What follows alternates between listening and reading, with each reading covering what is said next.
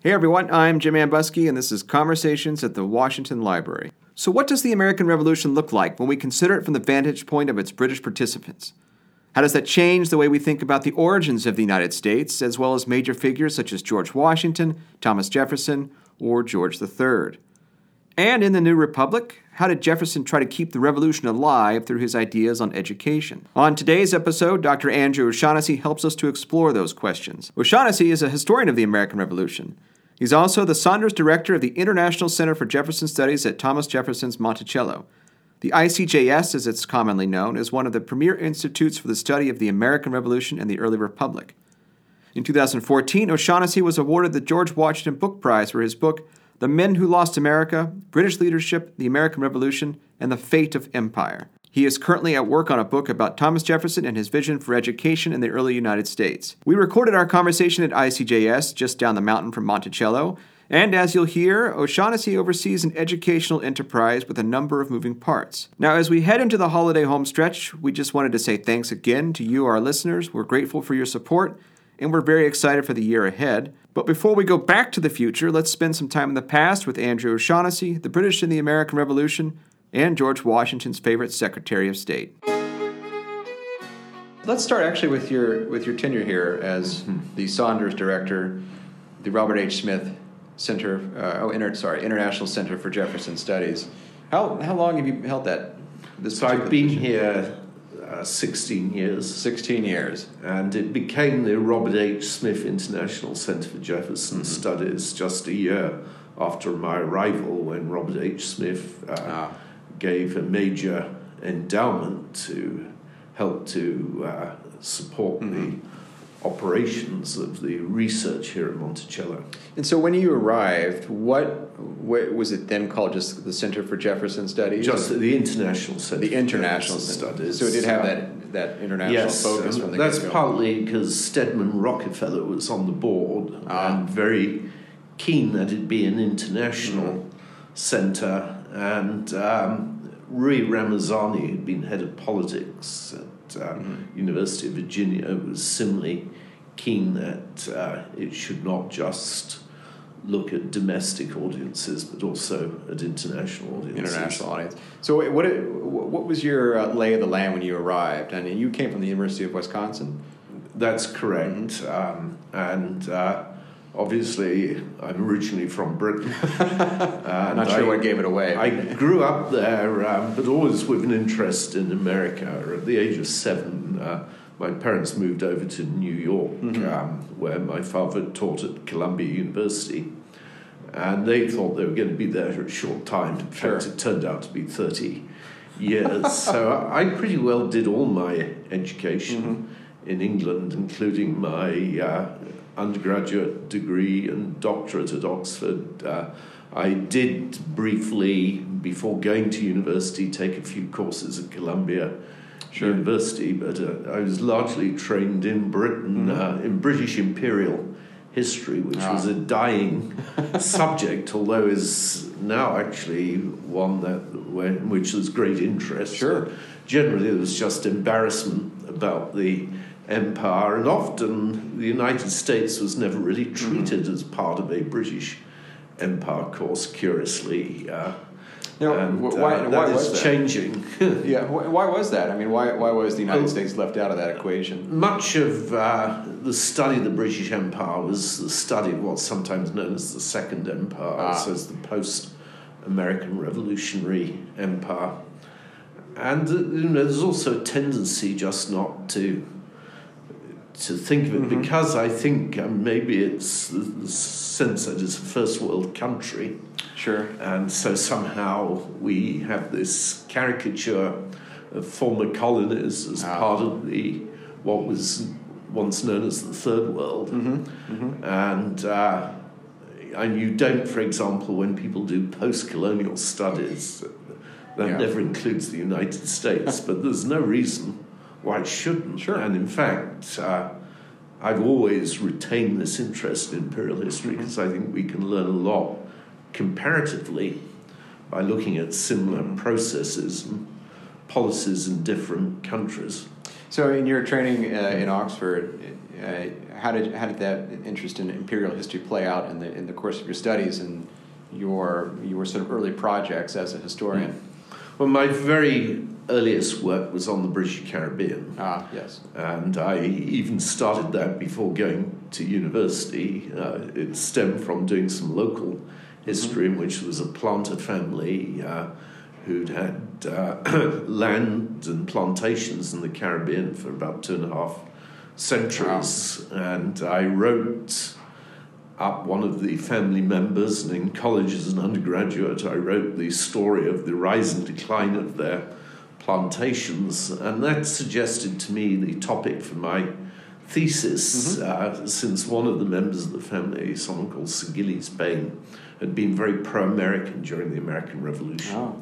And I wondered how common that was, why the islands hadn't rebelled, and I actually started the project on the assumption that they were probably very pro-American and would have joined the revolution but for being islands. But in actual fact, I came to a very different conclusion when I did the book from my thesis, which is called An Empire Divided, the American Revolution and the British Caribbean. So, and what was the conclusion you came to then as you progressed through that project? So I thought their politics more like that of American loyalists, and realized that their ideas were very similar, the same sort of Whig, Lockean ideas that of the Americans. I didn't see those so much of the sort of radical Commonwealth ideas, but even so, great similarities. They had assemblies just like the American colonies, and some of their assemblies were more radical. And the Assembly of Jamaica was the first assembly in the Americas to be formally chastised by Parliament, and that was as early as 1751. The Assembly of Barbados said that Parliament didn't have the right to govern and intervene in the government of the colonies, and that was as early as the 1640s. That's really radical thought. So this is very remarkable,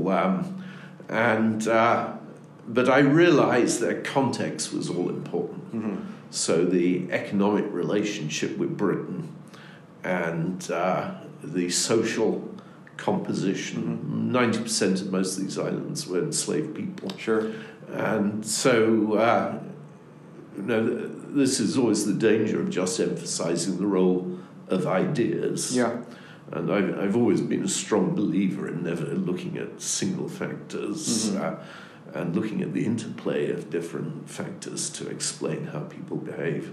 And if I remember rightly from the book, during the sort of the initial phase of what we call the imperial crisis, a lot of those assemblies were almost in lockstep with protests against the Stamp Act and Parliament's broader attempts to intervene in colonial assembly, what people thought should be the right of colonial assemblies and taxation. There was Stamp Act riots in St Kitts and Nevis. Oddly, Jamaica and Barbados actually paid the stamp money and never formally complained. And the only pamphlets to come out of that crisis in the Caribbean, which all of the islands had printing presses, are ones explaining why they complied and essentially giving excuses.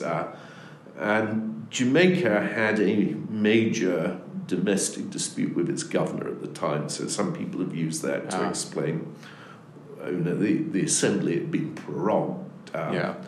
But on the other hand, they never formally denounced the Townsend duties. And it's interesting because clearly they didn't believe in internal taxes by Parliament. Sure. But they felt that they could still use other means of lobbying and more indirect means rather than actually confronting the question of what power Parliament had. And is that because, as you alluded to earlier, there was such an economic tie between the islands and Great Britain, a lot of capital flowing out of London into the islands and the sugar trade and whatnot, sending products back, that there was a real economic incentive on both sides to reach some kind of accommodation? Yes, in fact, I put a lot of stress on economic factors. That essentially they were dependent on the British market, these islands, and that they were not competitive with the French islands. So it cost anywhere from 15 to 20% more to produce sugar and rum on these islands, which is quite a differential. And that is why you have this large illicit trade from North America with the French islands. And it was made more extreme because France did not allow the importation of rum or molasses. So they were dumping their molasses on the market, which are a byproduct of making sugar, which meant the Americans were picking this up for virtually nothing. Yeah. They did, of course, like the better quality of British Caribbean rum. So Washington, during the Revolution, was still drinking British Caribbean rum. As I've discovered, was Thomas Jefferson, who liked rum from Antigua, which ironically today is called Cavalier. That's the main brand. Is it really? Rum on Antigua. I'll be darned. But Navas wanted me to really explain it more in terms of the social factors. And I did not discount those. I felt they were terribly important. It's very revealing that Jamaica and Antigua were willing to pay for British troops and supplement their salaries because they were so keen to have the army there. Yeah. And although they were vulnerable to foreign attack, they never really thought the army was a very effective weapon against invasion. In fact, once an invader had stepped foot on one of these islands, most of them believed you just capitulated, just gave up, and that was it, and waited for negotiations because it would do so much damage to their plantations. And the reason they wanted troops was to act as a sort of local police force. To prevent slave rebellions and things That's of that right. nature. Yeah, certainly. And so there's no question that that was a factor. And there are other factors, like the fact that the planters, if they'd been really educated, and certainly if they'd gone to college, it was generally in Britain. I see. So they've even got that tie as well. Yes, so it's much stronger. And you actually see the development of that in South Carolina and here in Virginia. And it particularly makes for an interesting question why South Carolina rebels, because that is the most analogous. But the slave population in South Carolina was hardly 50%. It was slightly declining proportionally before the Revolution, and the lowest percentage anywhere in the British Caribbean was Barbados at 75%. So it's quite a big difference. That's a huge percentage. Yes. So you this was your thesis at Oxford. You had your first job at University of Wisconsin, and then you came. Well, actually, I taught in the prep school system. I taught at Eton College after leaving Oxford, and then did a year as a visitor at SMU in Dallas, which really gave me my foothold and opportunity to teach. And while I was in Wisconsin, I was teaching at a regional branch of Madison. It's the third largest in Oshkosh, Wisconsin, and I ran the department there for 5 years. I was fortunate to get to spend a year in Madison, which is a wonderful city, not well known by a lot of Americans. Situated between two lakes and the capital that looks just like the American capital, and a great university and major library holdings, not least the Wisconsin Historical Society that has some of the best archival holdings in America. Sounds like a nice place to spend a year. It was, yes. When you arrived here at the ICJS, you were bringing this British imperial perspective. How did you imagine using that sort of sense of the American Revolution, the sense of British imperial history, and expanding the potential for new scholarship right in the heart of Jefferson's America? Well, one of the directions was obviously to emphasize the international element, given that it was in the title. So we do a conference abroad every year, and increasingly outside of Europe. So next year we're going to be in New Delhi in India. Really? And last year we did a conference on revolution in the Americas in Santiago, Chile. Oh, very nice. And that's a good example of a comparative conference where you try to better understand the American Revolution by looking at revolutions elsewhere.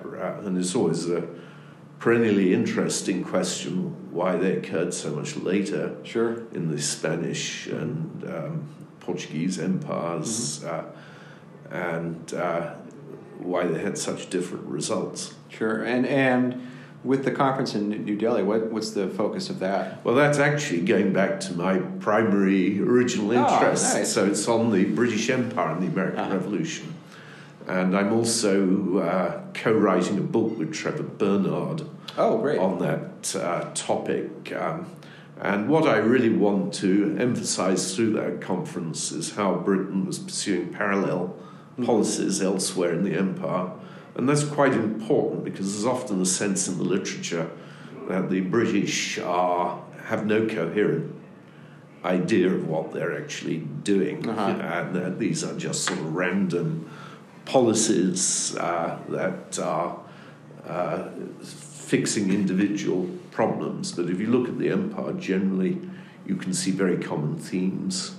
And indeed, in the Spanish and French empires, they similarly set out to really reform their entire imperial administrations after the French and Indian War.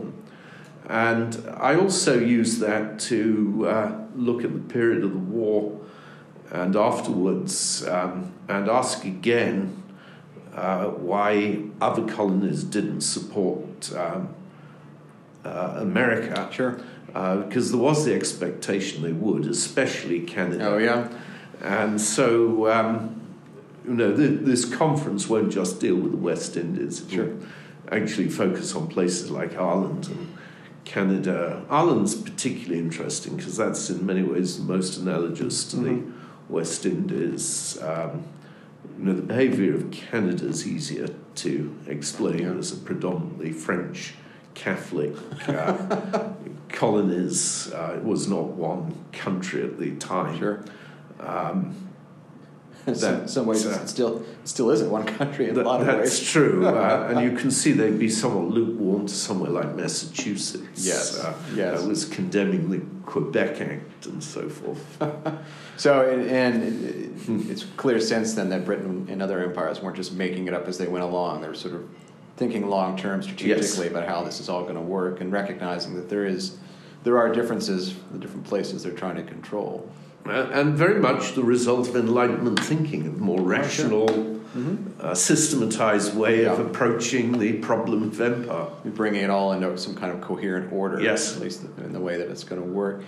When you came to the ICJS, what was your sense of how Americans thought about the founding generation and founders like Thomas Jefferson or George Washington?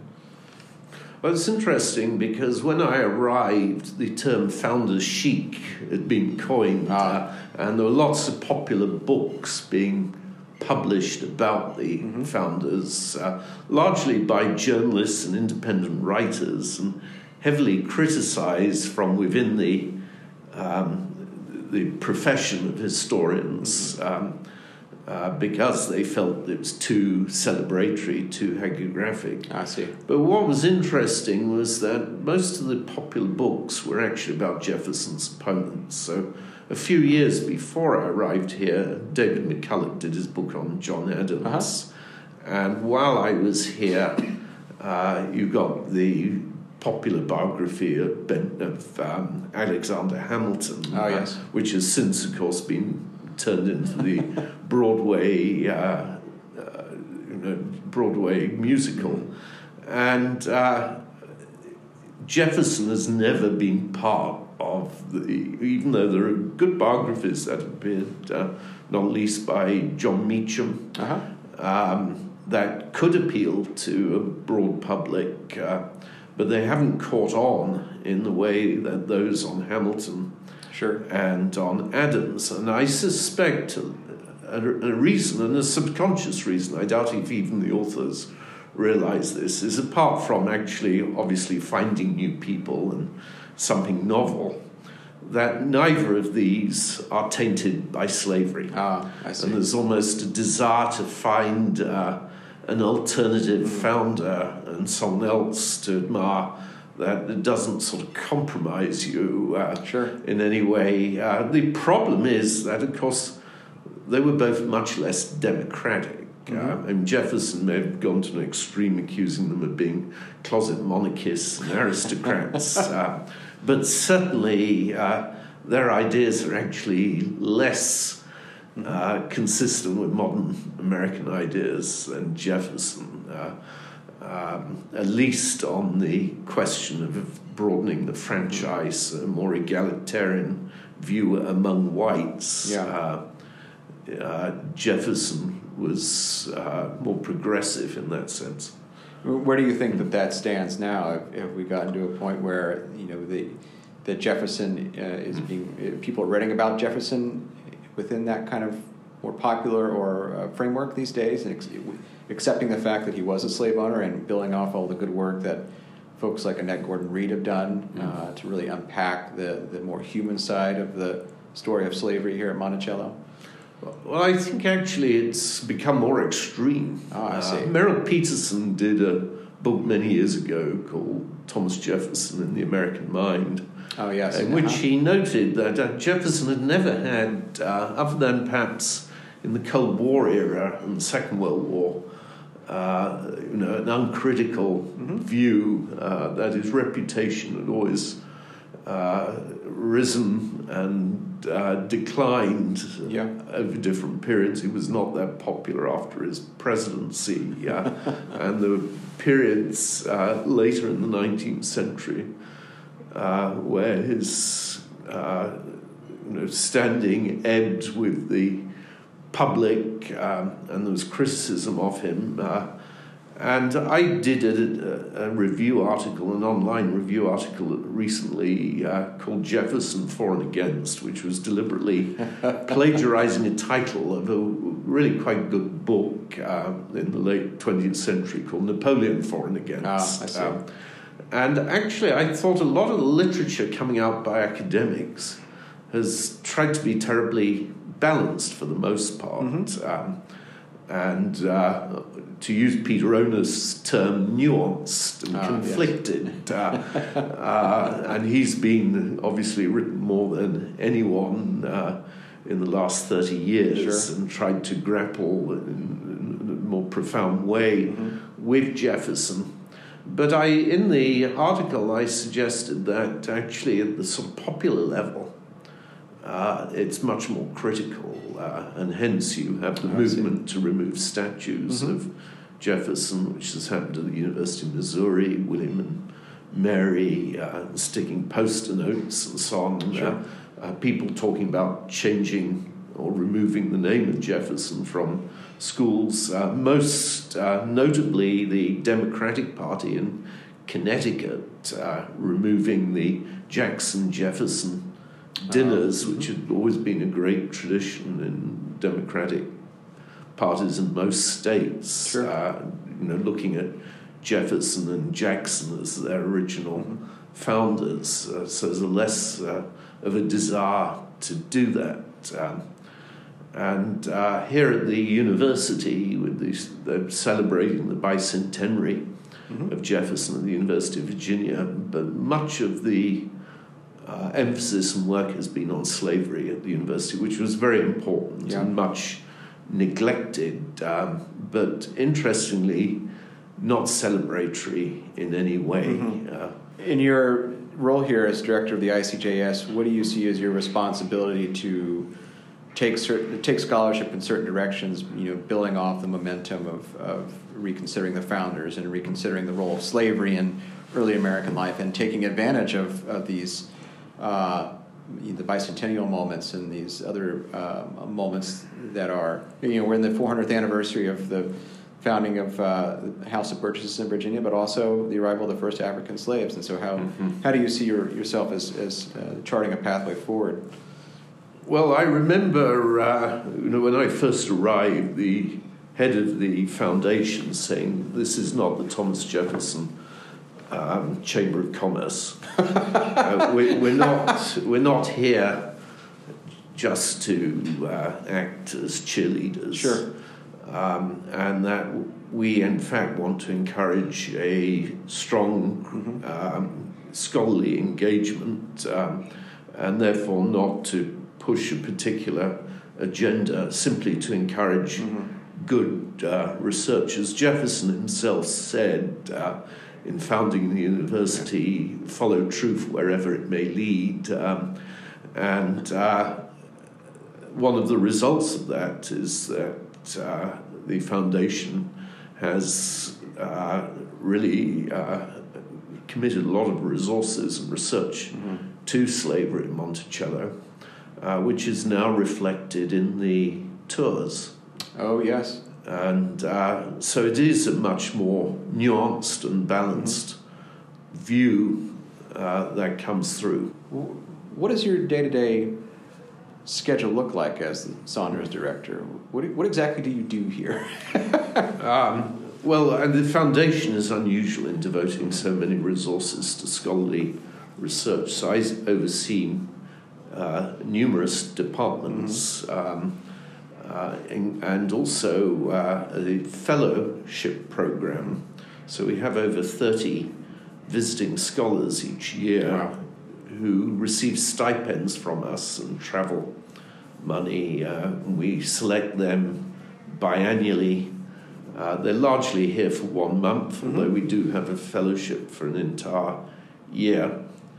And while they're with us, they give presentations of their work. We also have lunch with them twice a week and a coffee with them every other week, so that they meet the members of the staff who might be able to help them with their work.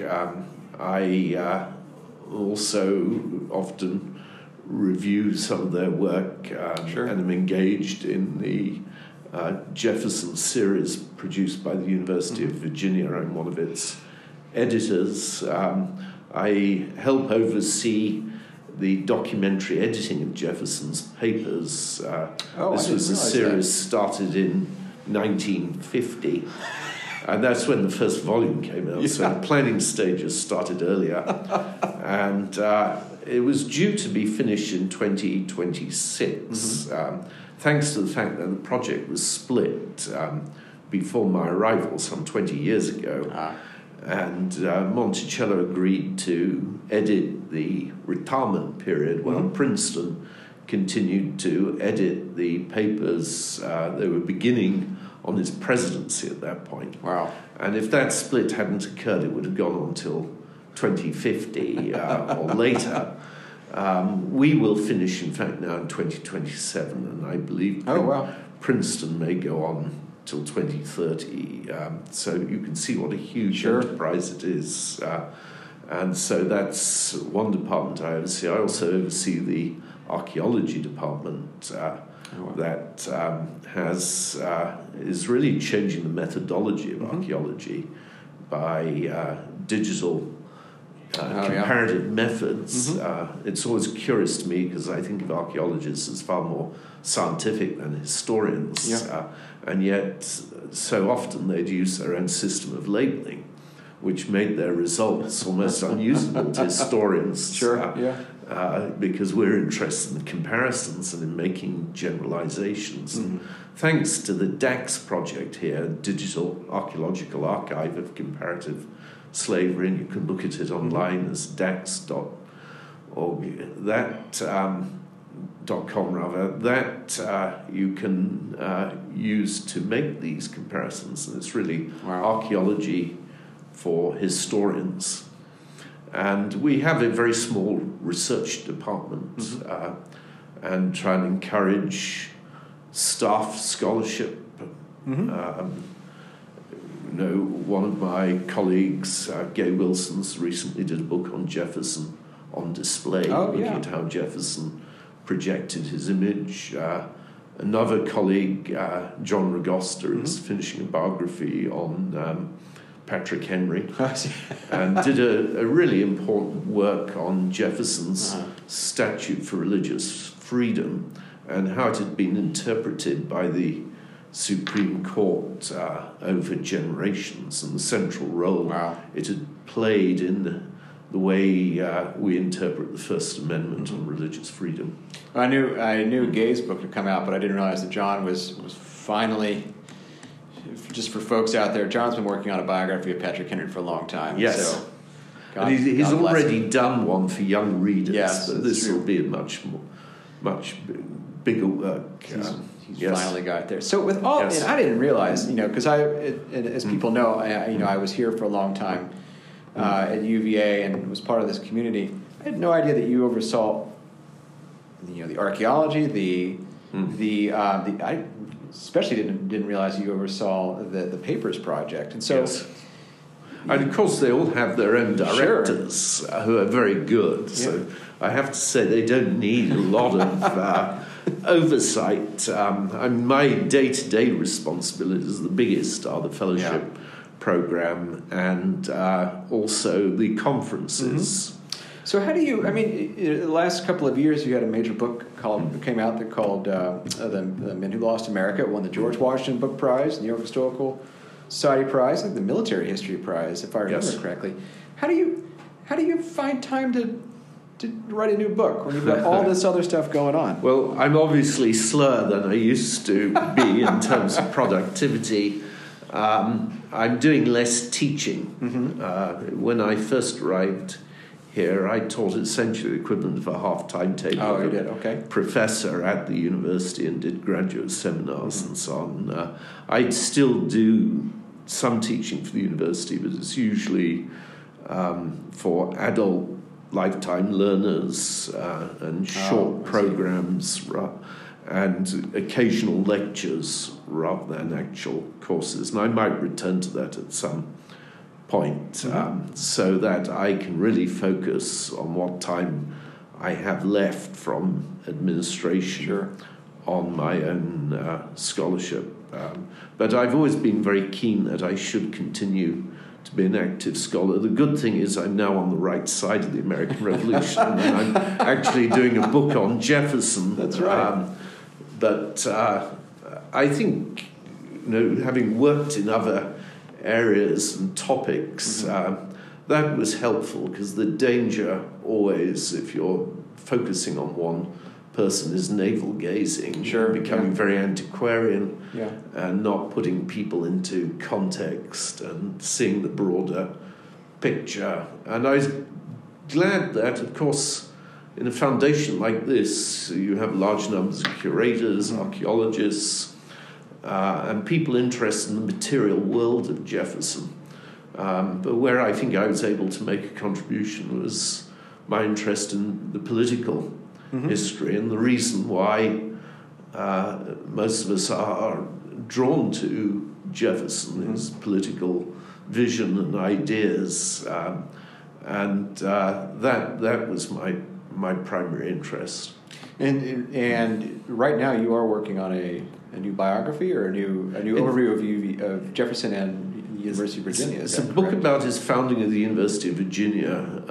The title is The Illimitable Freedom of the Human Mind, which is his big words. Phrase, Thomas Jefferson's idea of a university, which is also a deliberate echo of perhaps the most famous statement of a liberal arts education by Cardinal John Newman, which is just called The Idea of a University. And in some ways it's intertwined with the story of his retirement years, which is when he becomes most involved in this process, although he proposed the idea of the University of Virginia in the same year as election as president to Joseph Priestley. And before that, he worked on trying to reform William and Mary. So this was always very, very important to him. And actually, it's a project where it's difficult not to be very admiring of him. That his ideas in many ways anticipate many of the features of a modern university. What's an example of something like that? Well, one is the role of religion. That he did not want any one denomination dominating the university, and most universities, indeed since medieval times, have been religious foundations, and that continued to be true in America. Yeah. There was a certain amount of tolerance among fellow Protestants, so you could be Anglican and go to Presbyterian Princeton, but nevertheless, a major role of what we now call the Ivy Leagues in the 17th and early 18th century being training members of the ministry, and William and Mary for the Anglican Church. And that still continued to be important. They still really stressed a classical education from the time of the Renaissance, with the emphasis on the Greek and Roman classics. And Jefferson really pushed the idea of the study of science. Although he was not a sort of STEM man in that he clearly appreciated the importance of languages, and he regards Anglo-Saxon as essential to study, which I think most today would probably disagree with, but he made the very good point that it is part of the foundation of the English language, and the importance really of people's ability to communicate. And where are you in the process of writing the book? So I will finish a very rough draft at the end of this year. Very good. And it shouldn't be a month or two after that I'll really be cleaning up and filling out my footnotes completely. And I have them. I always do footnotes as I go along, but and I don't want to overweigh it with footnotes, because it is meant to be highly readable for undergraduates and lay people and alumni, although I want to make it a book that's also very relevant to people who have nothing to do with the University of Virginia. An important role in the history of higher education in America. And because his ideas are so creative, to help encourage people to think what is the role of a university and the purpose, and some to extent reflect on our current direction. Exactly. How, because I mentioned just a moment ago your earlier book, The Men Who Lost America, and that, what I always liked about that book is the way you decided to structure the book around biographical chapters of the sort of the key players in the Revolution. And so I want to ask you about how that process informed this Jefferson book and thinking about how to tell that story. But if we could just take a moment and sort of talk about that book properly. Well, it's a good connection, because when I worked on Men Who Lost America, I'd been thinking about that since the time I was a graduate student. I worked with a film company that were doing films from the Oxford Union called Great Confrontations. And there was one very famous debate they filmed with Caspar Weinberger on nuclear armaments against the British historian and then head of the European nuclear disarmament movement, E.P. Thompson. And I suggested to them, why don't you do a documentary about the British side of the American Revolution? And I even did a proposal and sketched it out, in which each episode would be one of these individual. Figures. So to some extent, I had a film in my mind. And when I came to write the book, a lot of publishers said to me, no, do a conventional approach where you amalgamate these individuals and you do a straight narrative. My difficulty with that was I thought it would read again like the conventional story of the American Revolution, and that also these people would disappear. I mean, I don't have a particularly good memory when I read a book of the characters, and they don't necessarily stand out, whereas if you do it biographically.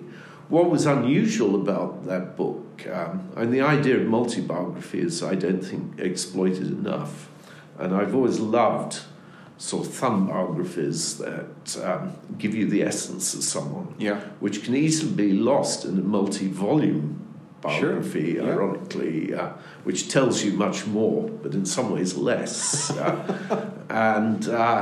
But what was unusual about this was to have a timeline going throughout. Mm-hmm. So it works a bit like a play. Yeah, You're looking at the key decision makers, both military and political, at the moments in which they play a major role. And you do get, of course, the danger of some overlap. I tried to minimize that as much as possible. But as you read the book, it starts with George III and Lord North, because they are characters that go throughout, and they help to set up the whole scene and the background in London. But you then go through to Cornwallis, Rodney, all those characters. and Yorktown. So it's still actually a chronology. It's meant to be read from beginning to end, although obviously you can just dip into any wherever you want. chapter. And that did play a role in my current book, although I never thought it would, because I broke away from writing a book just like a thesis in doing that.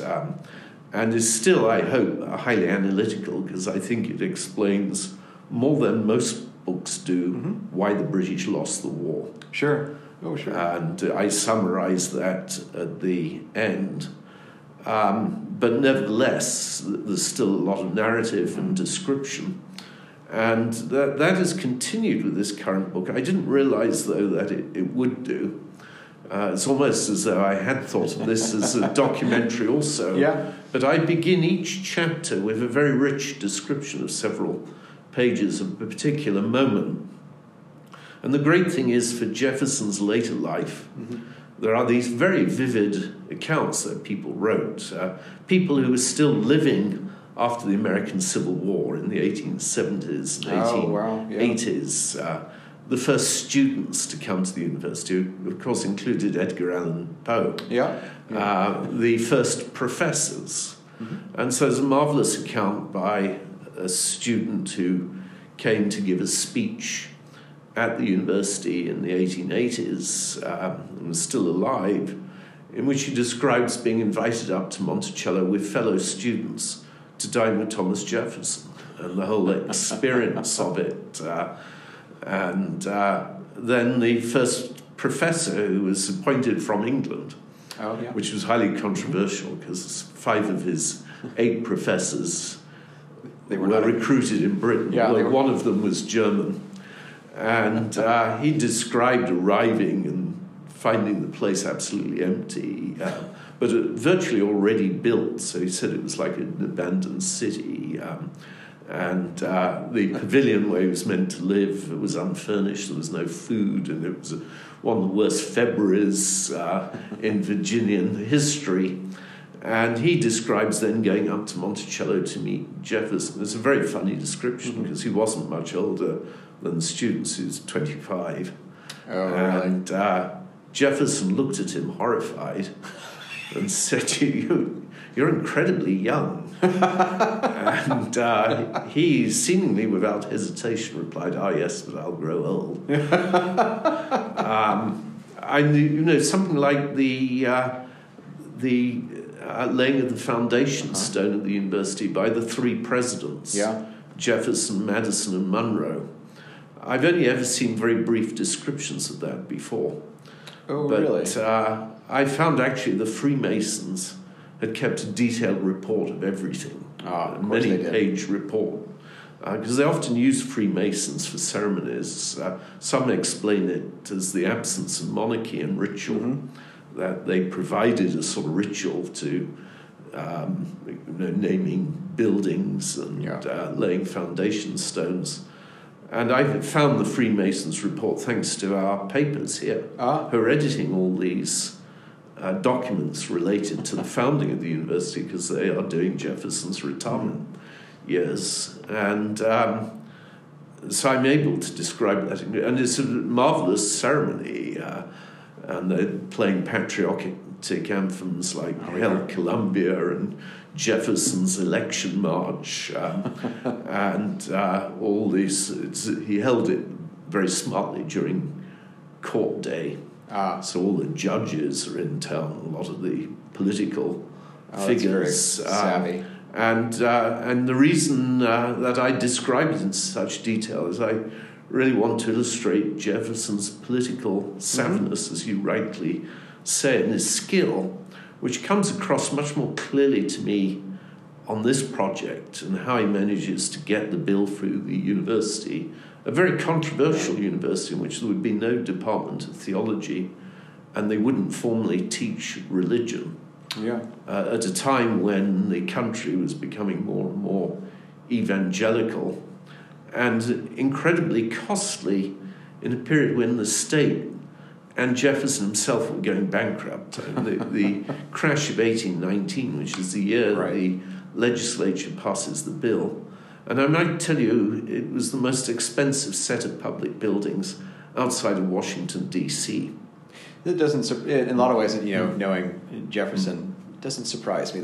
No, they spend more building this than the entire endowment of Yale and income of Yale since its founding. You're kidding. Holy crap. And he wanted this. And so I think it's a great story to tell, and he was involved in every aspect of it. And I cannot think of a head of state of any other country who is not merely the patron and the founder, but who helps design the curriculum, select the faculty, who literally designs the buildings, chooses library books. You've worked on some of this yourself with the law, and you see Jefferson's fingerprints everywhere, and he was writing down almost on a daily basis to supervise some of this work. And his very last visit to the university, he was opening boxes of books to go into the library and actually notice that they'd got Gibbon's Decline and Fall of the Roman Empire, and they misspelled, the tutor had misspelled Gibbon. And he told the librarian, you need to send it back.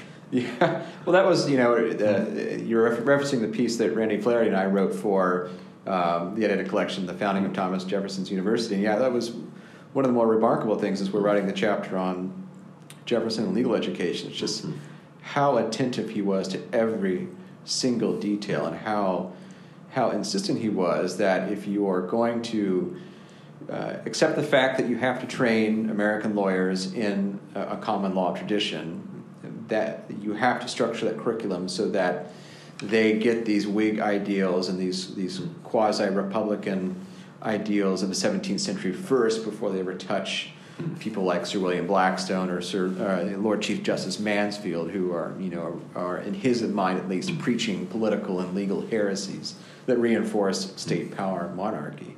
I can just see him looking at those books, saying, "All right, let's put Edward Cook here. Maybe we'll hide the Blackstone somewhere else for the." Although ironically, Blackstone was taken out by students more than any other law book in the library. That was my favorite part of it. We had a student do an analysis of the books checked out, and she found that, by God, people were checking out Blackstone pretty frequently. And the first student society was called the Patrick Henry Society, who Jefferson detested. So I don't. Some people have tried to stress his sort of ideological ideas, which were only for law and politics. But it's interesting that he actually appointed professors who, like George Tucker, who disagreed with him fundamentally on some of these issues. And clearly, the students, the library would reflect a whole range of ideas. But if you get them all pointed in the one direction, you're going to make them good, small R Republicans in the end. And we forget how much the modern university is based on a certain view of life and democratic ideals. So that when the wall fell in the Iron Curtain, a lot of those East German universities and East European countries sacked a huge proportion of their faculty, with the result that they have a lot of very young professors in places like the Czech Republic and East Germany because they felt that the professors weren't committed to the ideals of the society, rightly or wrongly. Sure. Well, Andrew, thanks very much for your time today. This has been an absolute pleasure. I think we all look forward to seeing what comes out of the ICJS next. And best of luck finishing that Jefferson book, and best wishes for the new year. Thanks for listening to Conversations, a production of the Fred W. Smith National Library for the Study of George Washington. This episode was hosted and produced by me, Jim Ambuske, with assistance from Mount Vernon's Media and Communications Department. Our music was composed and performed by Ginger and David Hillebrand. If you'd like to support this podcast, as well as new research into George Washington and his world, please consider becoming a Mount Vernon member. You can find more information on our webpage for this podcast at www.mountvernon.org/podcast. Thanks, and we'll see you next time.